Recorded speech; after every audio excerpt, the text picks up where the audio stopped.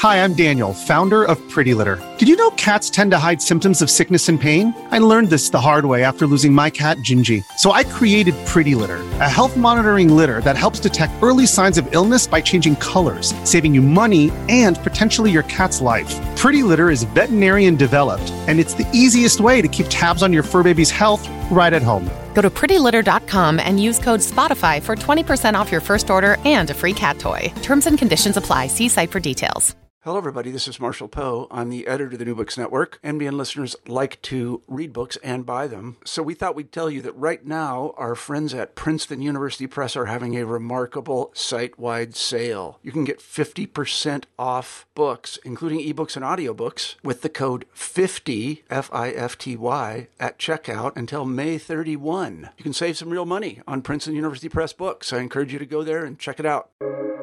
Welcome to the New Books Network. Hi, everyone, and welcome back to New Books in Game Studies, a podcast channel on the New Books Network. I'm Rudolf Inderst, the host of the channel. Today, we'll be talking to Jeremiah McCall, the author of a game studies publication from 2023 called Gaming the Past, Using Video Games to Teach Secondary History. The publisher is Routledge. Before we jump right into, though, I want to let you know that if you like our show, please leave us a 5-star review on Apple Podcasts, Spotify, or the audio platform of your choice, and share this episode and all the others, of course, with your friends. And now back to the show. Despite the growing number of books designed to radically reconsider the educational value of video games as powerful learning tools, there are a few practical guidelines conveniently available for prospective history and social studies teachers who actually want to use these teaching and learning tools in their classrooms. As the games and learning field continues to grow in importance, Gaming the Past provides social studies teachers and teacher educators help in implementing this unique and engaging new pedagogy. Jeremiah, welcome to the show. Thanks, Rudolph. I'm delighted to be here and talk about this book and talk about history and games. Well, I wonder if you could begin the interview by telling us a bit about yourself. Sure. So my academic training is in Greek and Roman history. I got a PhD in it, maybe 20 plus years ago. And it turned out through this and that life decision that my calling was to be a high school history teacher. So I have spent the past 22 years teaching mostly ancient world history, but also modern world history and topics like that to high school students. And I do so now at Cincinnati Country Day School, which is a fantastic school in Cincinnati, USA. And I do a lot of work with using video games in history classes. And then I also do a fair amount of work researching and writing about history games just in general as part of historical game studies. Well, of course, we have to check for your Ludo Street credibility. So please tell us, what's your favorite game and the one or even the ones you're playing right now? I mean, not right now, of course, but right now. Right. So in my defense, I like indie games a lot. So usually the games I mentioned are not going to be like ones that people think about a lot. Right now, and the other thing is I wait for games to go on sale. So the one that I'm actually playing right now is Phoenix Point, which is a turn-based XCOM-like strategy game where you're fighting off aliens with your squads of soldiers. And it's extra fun if you name all the soldiers with names of your friends and colleagues so that you want to keep them alive and make them do well. So that is the game I'm currently playing right now. I guess the other little indie game that I've really been enjoying is, what's it called? I think Dome Defender. You're defending a little dome against aliens that are coming. This is the theme, right? Aliens, apparently. Yeah, right. Aliens are attacking your dome, and you have to mine resources in order to upgrade your domes. So I don't know if that gives me Ludo Street credibility, but that is the truth. I think it's fine. just was thinking about this alien stuff. Yeah, right. The credo is aliens. Yeah. Well, your book, on the other hand, focuses on specific examples to help social studies educators effectively use computer simulation games to teach critical thinking and historical analysis. Please tell our listeners, how did you come to write Gaming the Past in the first place? Great. Well, I think maybe I should first say, as we go into this, that this is very much a book that I think is useful for any history educator. Routledge, other major publishing companies have a sense of what markets you have to target when you're writing and titling your book. And apparently, I figure this out in bits and pieces, apparently there's a sense that people who claim to write books that are both for high school and college educators tend to get more roundly or heavily criticized. So I had to pick one. And so I picked where my heart is and where my primary work is with high school history teaching or secondary school teaching. But I really think this is useful for any history educator at any level. But okay, so that said, I was struck by the power of doing interactive, more experiential learning with my students from an early age. When I was teaching Western Civ, back when they called it Western Civ, in colleges, as a PhD candidate, and I experimented a little with active learning techniques and things like that. So I think I tried to borrow a colleague's feudalism simulation where you had people swearing loyalty to lords and vassals and things like that. And then from there, I started to experiment a little bit with physical games, with board games, and made a couple for some students, and continued to think that they were really powerful ways to get students engaged in the history, though I hadn't quite thought through exactly, why that might be. So I went from there into teaching high school, as I said, teaching at Cincinnati Country Day School. And I was so fortunate that they had the technological resources that I had a laptop and all of my students had a laptop. And this was back in 2002 or 3. Yes, a long time ago. And so I started to think about ways that I might use computer tools on top of physical games. And in 2004, that school year, I taught a course called Historical Simulations, where students were going to come in and we were actually going to play some, but make physical, board game historical simulations. So in that class, as part of it, I thought, Civilization 3 was trending at the time. And I thought, this game doesn't do a bad job in general, broad brushstrokes, telling you about the ancient world and some of the systems in the ancient world. I wonder if I could have the kids play it, and then we could talk about it as a simulation. So that was like my first use of it. So 17 or 18 years ago. And what I found was there was interest there that I began to get invitations to conferences to speak and things like that, and invitations to do writing on games and history because it was resonating with people, but there weren't many people who could really speak to how it was being used. So that led me to write the book in an act of, I guess, courage or foolishness. Yeah, I know, right? I decided that I would write the book based on my experiences as a teacher. So this would be 2010 that I'd write it and I'd submit it to Routledge, and we'd go from there. And I did, and it was apparently very well received. I won't tell you how small the number of sold copies is, but apparently in academic books fields, that's very well received, they told me. Needless to say, I have not retired yet on the funds from the book. But it went so well and people were so positive about it in the community over the next decade or so that I had the opportunity to revise it into a second edition. And so that's what came out in 2023, this second edition of Gaming the Past. And the through line is I wanted to have a practical guidebook for people who said, yeah, I want to use historical games in my history classes. How do I do it? Yeah.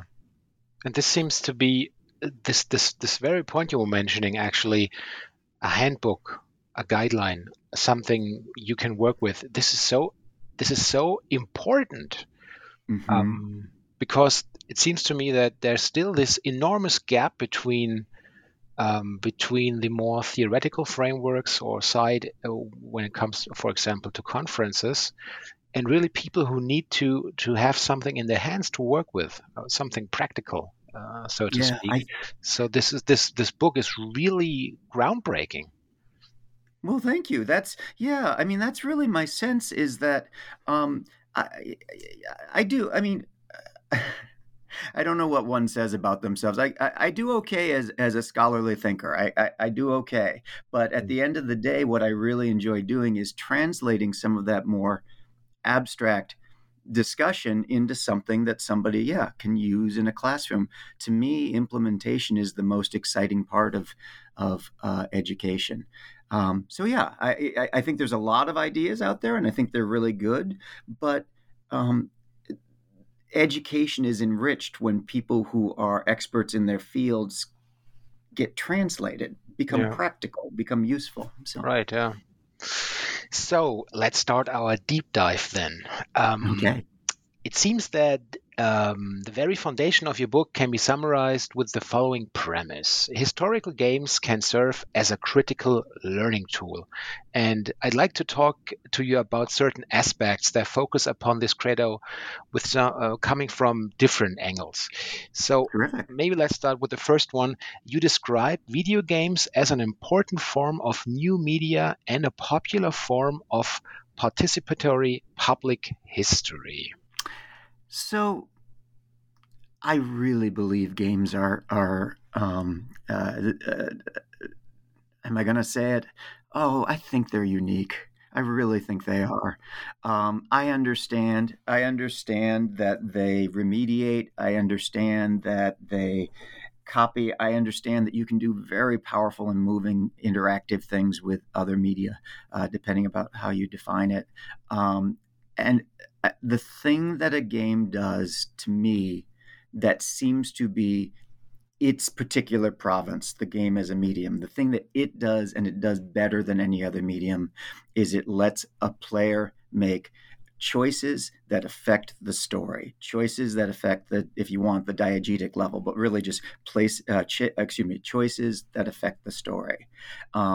And all other media give you lots of choices, but very rarely do they give you the ability to make choices that affect the outcome of the story. And so, to me, that is kind of a core point. And then the idea of a new media, one of the things that we talk about very often in secondary education, and I assume it gets talked about a fair amount in collegiate education, is the different media that students are exposed to, and how, right, we have, it's getting better, but we have often taught as if text is the only way that one could communicate ideas properly, and the only way to critique ideas properly. And so video games challenge that, and I think they have become more and more. I mean, it used to be, I have some colleagues who don't like it when we justify the importance of video games by looking at sales, so I'm not going to look at recent sales, but we all know it's out there. The video game medium is incredibly popular, incredibly broad, and so understanding that the historical ones of these make claims about history. And perhaps in the critique, we can learn more about history and about critical studies of history by looking at the claims that they've made. And then popular history is something I've come to. I wish I were a better popular historian. I don't think I fully qualify, although I did write a companion article for one of the handbooks.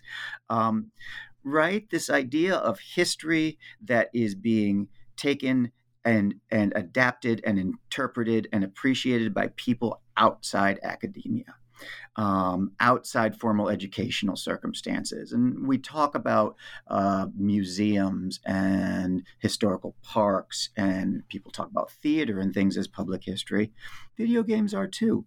They're very rarely made by devoted historical academics. They're made by bright, interesting people who are interested in interpreting the past. And I think kids should look at that. I was just thinking when you were mentioning actually sales, because I just wrote a text yesterday for some form of internal newsletter, and of course I was writing about sales as a door opener, some kind of life hack if you want to talk about games. And the moment I was writing this very sentence down, I thought, it's the trap again. Mm-hmm. It is. But we are in a capitalist society, right? And so we consciously or unconsciously justify things in terms of sales. Yeah. You also see historical games then as excellent tools for thinking about human agency and human choices and actions within systems. And then I thought you will make a lot of ludologists very happy with this argument, I guess. And when you said ludologists, I saw your note there. Did you mean as opposed to narratologists? Right, yeah. Because we were talking about systems and rules and mechanics. And this is it. This is real talk. Now we're talking, man. If you followed my timeline, I was starting working on this stuff in 2004 or 2005. So my initial readings, as I tried to grab every book I could, were very much locked into the debate of ludology versus narratology. Definitely. I think that story is very important in historical games. It has to be, right? Because you've got to have some kind of narrative experience either while you're going along, if that's in fact how we make narrative, or constructing it after the fact, right? You have to have some kind of narrative because history would imply some kind of narrative construction, right? At least cause and effect and things like that. So it's important, but I'm very interested in the mechanics. I'm interested in all video games, and I'm trying to kind of cast or historical video games, and I'm trying to cast as wide a net as possible for teachers about these types of games. But my I don't think it's much of a secret. My particular passion is for games that are modeling systems. So as much as I love to play an Assassin's Creed, I get much more intrigued as a teacher by a civilization, for example, with its systems that allowing people to kind of make arguments about the past that are based on systems rather than based on just visuals. I think that so if you look at it that way, right, you're a player agent, and you're in a world where you get to make choices within systems. And sometimes you're allowed to do things, and sometimes you're not allowed to do things. And you make these choices, and you have effects to your choices. So that's going on in every historical video game. And that, to me, is a pretty useful analogy for thinking about our world, right? Where there are lots of world systems, and we can't, control all of them, and we can work with some of them and avoid others and make choices. And I guess this idea of human agency is captured in your idea about historical problem spaces then. I hope so. So about a decade ago, I was doing some writing with the Play the Past blog, which was a great early group of historical game studies folks. I remember. Yeah, it's still live. You can still check it out. Play the Past. And there was a great conversation going on at the time by some scholars who were looking at Sid Meier's Colonization, the remake, the 2008 remake, and really taking it to task for a lot of the deeply problematic sort of imperial colonial messages that were going on in that. And it was a discussion about how Native Americans are depicted problematically in the game, and a discussion about enslavement and the lack of African enslavement in a game that is focused on colonialism and imperialism, right? Which is perhaps the initial perpetrators of African slavery in some sense. And they were great. And what I remembered thinking to myself, though, was, I don't know if our game designers are thinking about they're not thinking about the world like a critic, probably, because I mean, you can't. That's sort of a different mode of what you're doing. They're thinking about the world as game designers, and so this idea then that games are historical problem spaces. If you look at a historical game, any historical game, it's basically going to portray the world in terms of an actor. I call him a player agent in a game world with a goal set by the designers. And if the player agent chooses to pursue those goals, that game world is going to have things that help them and things that hinder them. And if you think about it, right, that's the deal. If any history game, so let me stop for a second. I'm not sure you can have a historical game that doesn't have a historical world implied, at least. If it's got a world, then it's got an actor with some kind of goals set for it, and it's trying to achieve, and the player may choose to achieve those goals. So I think that's really the key to understanding historical games as a medium and teaching them, is to understand that they're not giving you an open narrative. They're not giving you a linear story. They're giving you an identity to take on, a world that you're in, some kind of goals that, if you choose to pursue them, because you don't have to, right, that you will go through that world and you'll interact with things. And a lot of your interaction will be based on, is this going to help me or is this going to harm me? So I think that's a really important way. It makes for easier analysis and getting kids to understand, or getting students to understand, the details of games. But I think it also says something about why historical video games look the way they do so often. In your next talking point, then, you frame historical games as a tool which can be used to encourage and foster historical questioning and criticism. And you also add the learning itself comes from those questions and criticism from so-called purposeful play. Yes, indeed. So I think there's an idea, and sometimes I'm having conversations with people in the past from a decade or so. You had a question later on about whether some criticisms were still being levied about games, but so maybe nobody's doing this. I doubt it. There seems to be this idea for some that a historical game could only teach if it is an accurate historical game. And historical accuracy is a loaded term. I end up having to get into all sorts of debates with people when I use it. For me, historical accuracy, for me, at least in terms of a game, means something that conforms reasonably to the available historical evidence. So that's what I mean by it. But the idea that it has to be that way, that it has to present you a real presentation or an accurate presentation of the past in order to be useful, there's a couple of problems there. One, again, the term's very problematic. What does it mean to be accurate? And how is it possible for a particular point of view to be the only point of view on something?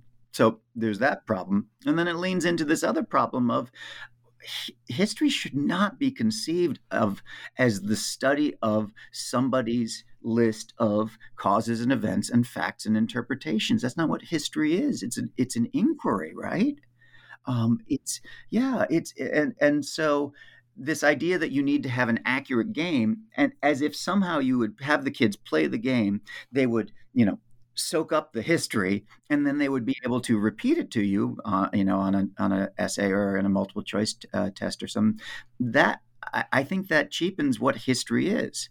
So for me, the question is not, is the game accurate? The question is, does it promote useful critique and analysis of the past? So in my mind, I like to have games that have what I call defensible models. So I like to have games that are, not horrible interpretations of the past in some way. So, despite all of its other, problems, the Civilization games, right, make an argument that geography influences the development of states and cultures. That's a defensible historical argument. They do lots of other things that aren't so defensible. I like those, but ultimately what I want to ask my students to do, and what I want other teachers to ask their students to do, is get some evidence and critique the game, because by critiquing, by saying this game doesn't match up with the evidence, you kind of have to know what the evidence is. To say that this game doesn't match a reasonable historical narrative, you kind of have to know what that reasonable historical narrative is. So I think that's where the real intellectual growth happens, as you learn to criticize and challenge these popular media and not take them as scriptural truth. And this connects very well to the next point, actually, because after that you elaborate on the significance of the relevance of humanity's engagement with technology. So maybe let's have a deep dive into this in order to gain a better understanding for our listeners here. Sure. So procedural literacy, I guess this is a term that doesn't always show up outside of educational circles. We're not talking about procedural rhetoric, which is important in its own right, developed by Bogost. We're talking about procedural literacy. Students need to be literate in how computer devices function. They don't have to be able to design them, but they really will benefit from understanding how they work. We're seeing that right now, right, with ChatGPT, the artificial intelligence. I don't know if have you been playing with that over in Germany? Yeah. And so just to use that as a basic point, many of us, myself included, thought that Chat AI came up with answers by knowing the rules of English grammar and providing meaningful responses to things that we typed in because they seemed so meaningful. The answers seem like they're written by a conscious being, not necessarily the most well-studied being, but a conscious being. But that's not how it works at all, is my understanding. Apparently, it's the same as your cell phone, right? As your smartphone with the fill in the next word function, except for it's a statistical model of billions of sentences across the internet. So when it writes a sentence for you, what it says is, okay, whatever, 80% of the time, this word comes right after this word in people's prose. That's procedural literacy, understanding that it's basically just playing the odds on words and not really having any kind of functioning with grammar or rules or things like that, helps us understand that this is not, this is not the end. This is not the robots taking us over. This is a tool that is very limited in very important ways. And so there we go. Thanks to ChatGPT for giving us some topicality. I want students to understand computers as much as they can. I want them to understand the smartphones. I want them to understand laptops. I want them to understand, their Alexa speakers. Programming classes are fantastic for that, but it shouldn't be the case that the only way that students get involved with procedural literacy, with understanding computers and how they operate, through a programming class. So using historical games in history classes can kind of bridge that gap, because you can start to talk with people about very simple but important concepts. You can talk about variables, for example, in how the game stores things. That I have one part of my historical problem space is resources, and resources would be stored in a game as variables, and you can talk about game storage or computers. Branching choices, right? The idea that at the end of the day, those computer games are designed so that they have a series of binary choices, and they either do one or the other. And so at the level of code, there's very little fuzziness. It's very much what I would call a mathematical model or a formal model. Understanding that as well. Those are some of the big ones, I think. But it kind of serves this next point, right? That we know, I mean, certainly, at least I hear about it all the time, how much humanity is in the decline. I think history departments are really under fire in the United States, it sounds right, as far as keeping their numbers up of professors and things like that. And yet we seem to keep seeing over and over and over that technology, if it's going to be truly helpful, truly meaningful, truly ethical, needs to have humanities thinking involved in the questions of why we do things and how we do things and what it means.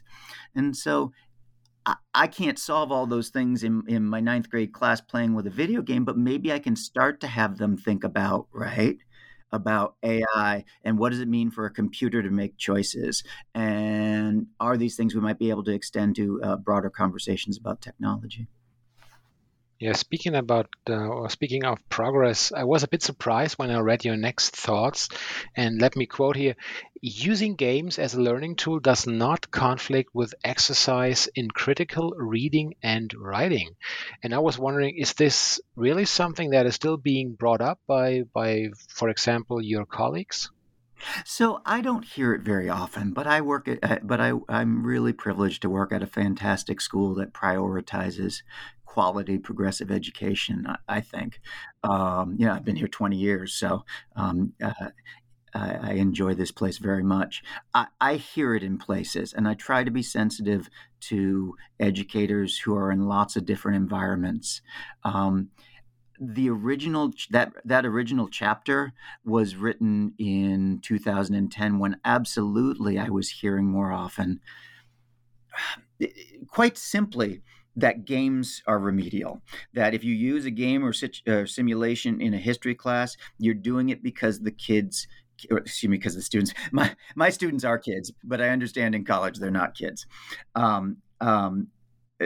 Anyways, the idea that if you're using a game or a simulation or anything like that, it's because the kids can't handle real history, with the prejudice being that real history is in text and real history should be written about.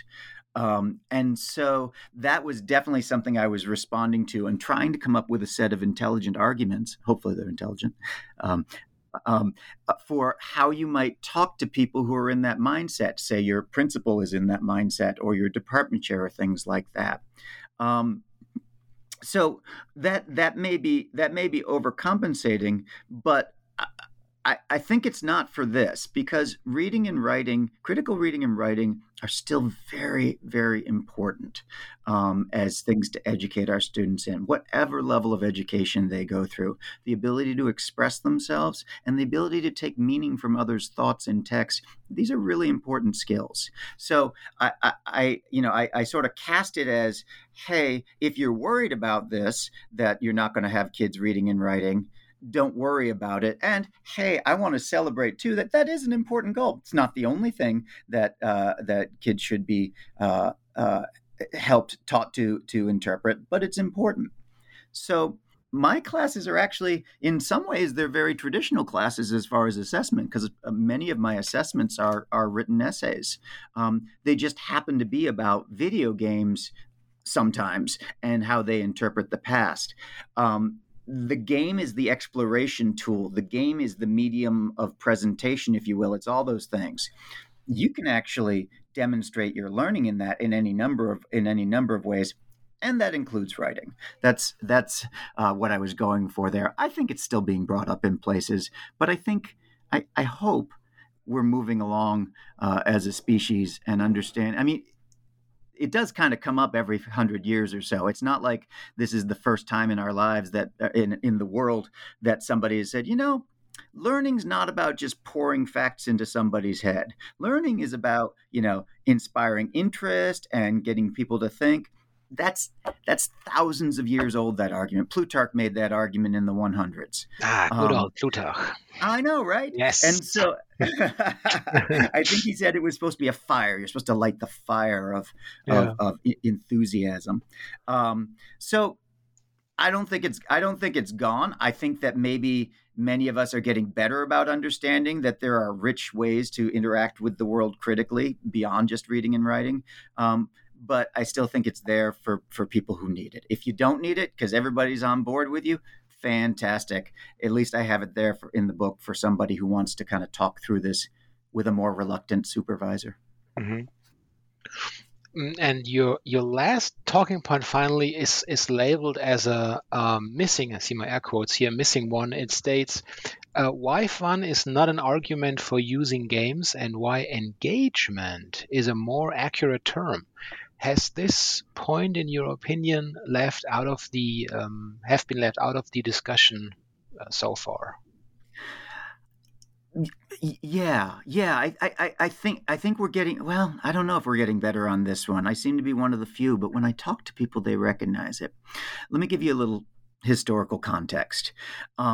When I first started doing my work on games and history learning, I was spending my time at one of the main conferences I would go to is the University of Wisconsin-Madison's Games Learning and Society Conference.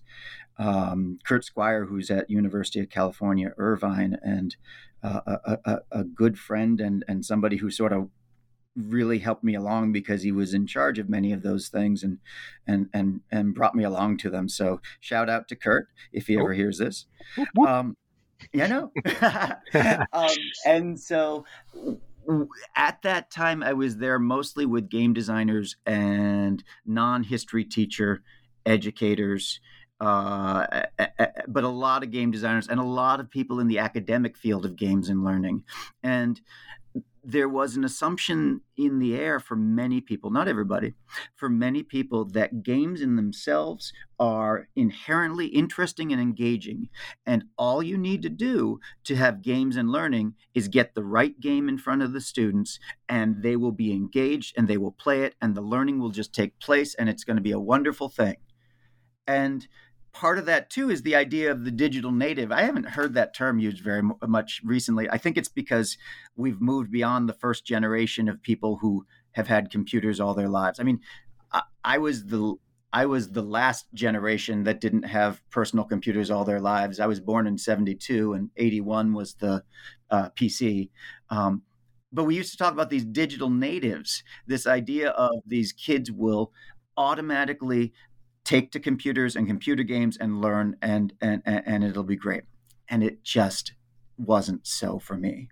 What I found, and I've continued to find it, is first and foremost, a student who has to play a video game for an academic assignment is in a fundamentally different mindset from that same person if they privately said, "Oh, I want to play this game," and they took it on. Absolutely, yeah. Yeah. Right. It's pretty straightforward when you think about it, but it's something that it's not addressed in many tutorials when developers make tutorials. It's not addressed in the way that many people talk about playing with games. And I get that. All of us talking about games love games. Yeah. and so we do. We learn it. We drink lots of coffee. And I mean, I'm from the age when you had to read the game manual, right? They had 100-page game manuals, and we read them. But a student who's being assigned this is a student who may very well not like games like the one you're playing, feel that playing games makes them a gamer, and that might be an identity that they like or they don't like or feel alienated by.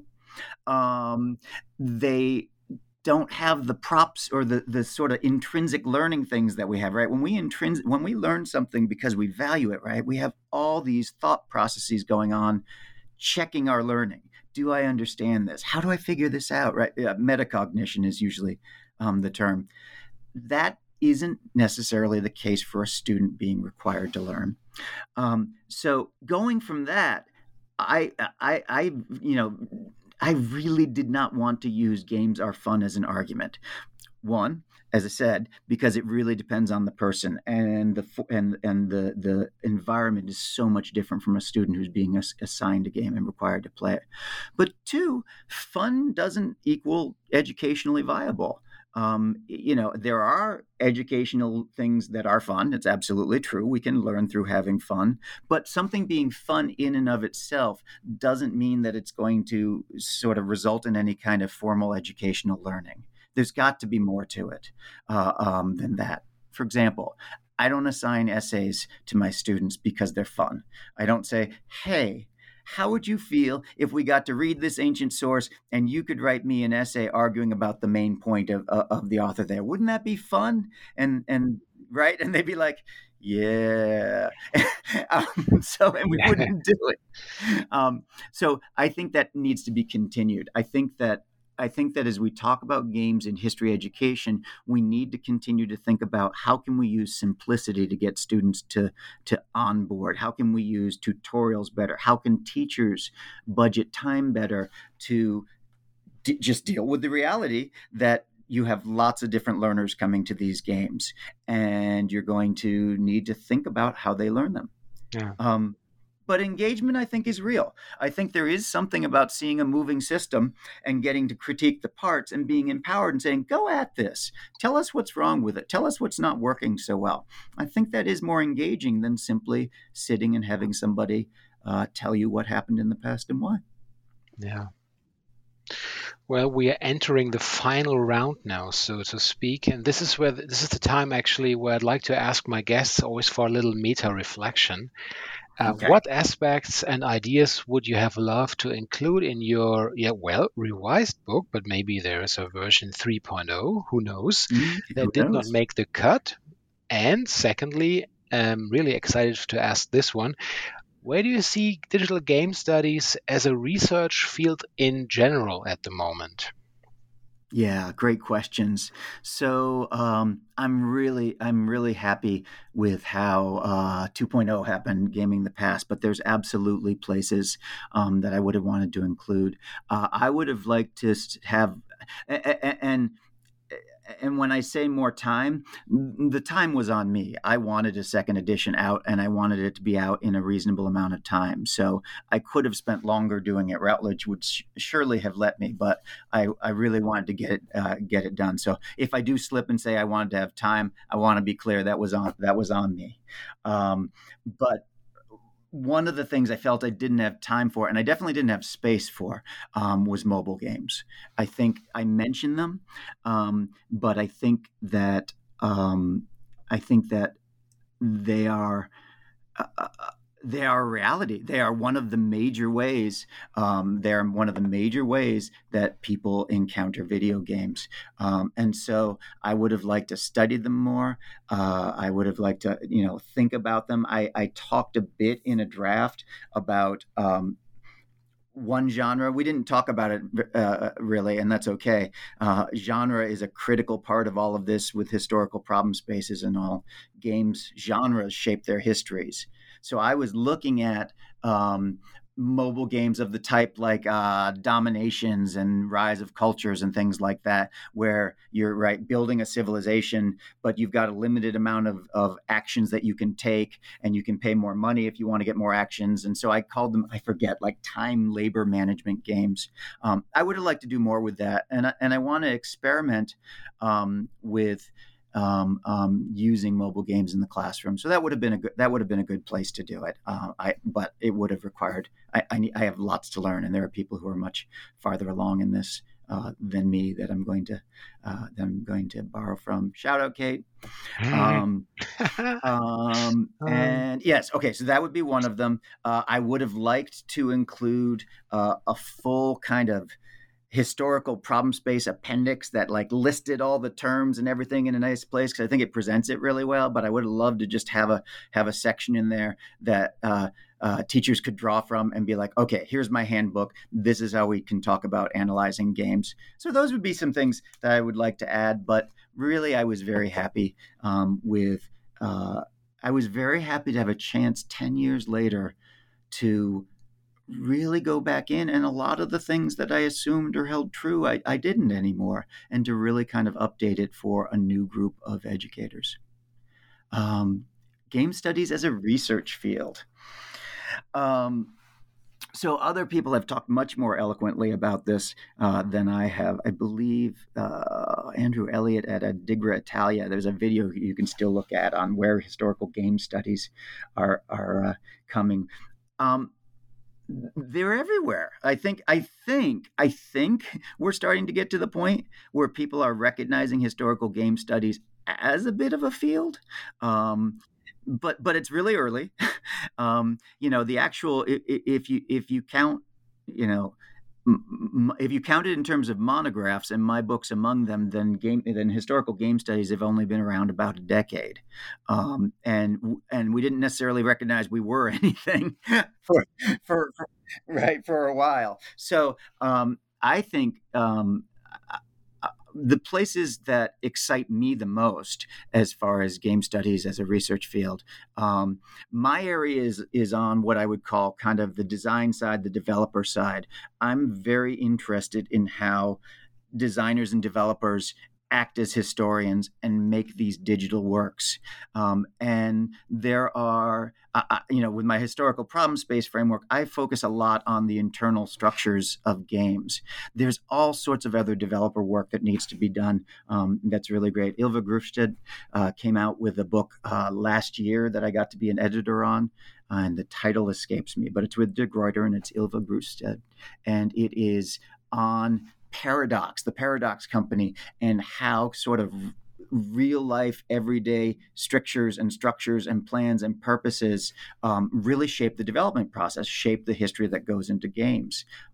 And so that's a great one in this field. And Esther Wright came out with a book recently, also with De Gruyter, looking at Rockstar Games and looking at how, among other things, these are, I'm giving very simple accounts, but how the cinema, how Western cinemas influenced Red Dead Redemption. And so I think understanding more as much as we can where developers are getting their ideas from and how the external pressures shape it. That being said, the work on Empire, the work on hegemony in video games that's being done is really, really exciting as well, looking at how games often perpetuate the status quo and the idea of a largely white, largely male, largely Euro-American, largely, and the list could go on, point of view in those games. And so I think that's getting really exciting too, is looking at sort of imperialism and hegemony.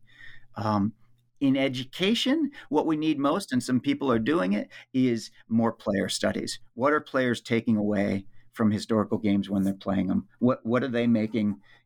How are they making sense about the past in those games? So those are some areas that I think we're going. But the thing that's great is historical game studies is looking at all sorts of stuff that I don't even know about yet. So I'm hoping for a really rich and varied next decade. I'm trying to do my best. Yes, you are, and I appreciate it. We don't get to all talk about this as much as we should. So thank you, Rudolf, for doing this. It's a great service. No, thank you very much. Well, I've taken a lot of your time, so maybe, only maybe, what are you working on right now? And of course, what will you be playing next?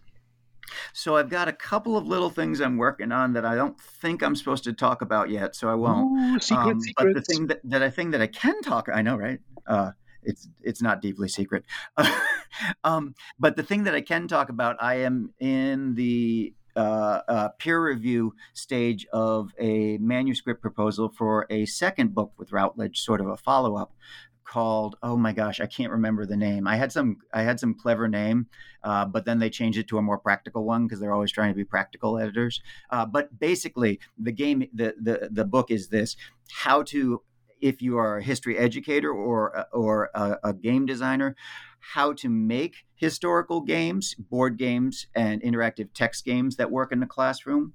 How, as an educator, to make those games if you wanted to have games for your kids to learn about the past from. And then how to teach students in your classes to design physical games and text-based choice games. So I'm really excited because I think this is an area, in some ways it might seem old school, but it's not. Board games are still very much in their infancy of being really recognized by people as incredible things. I mean, they've been used for 50 years or more, but we're starting to give them proper respect now. And so I'm hoping to provide a guide that lets anybody say, okay, I can make games for a classroom of kids that would help them learn things, history games, and I can have them do their own games, because that's where the best learning, hands down, best historical learning that ever takes place involving games is when you have to design one yourself and you need to research it to make sure that it fits the evidence. So that's what I'm working on next, and I'm excited about it. Yeah, that sounds awesome. So I hope, of course, then we will talking to each other maybe when the next project is due, and I really would love to do that because this sounds like a great project. So Thank you for being on the show today. I really enjoyed it. And, well, take care and goodbye. Thank you so much for the chance to do this. It's been great talking with you, Rudolf. So, dear listeners, I hope you liked this episode. If you are an author and or an editor in the field of digital game studies yourself and want to talk about your latest publication, do not hesitate to contact me under rudolf.inderst@googlemail.com. Alternatively, please send me a direct message on social media. You will find me under Rudolf Inderst almost everywhere. See you in a bit.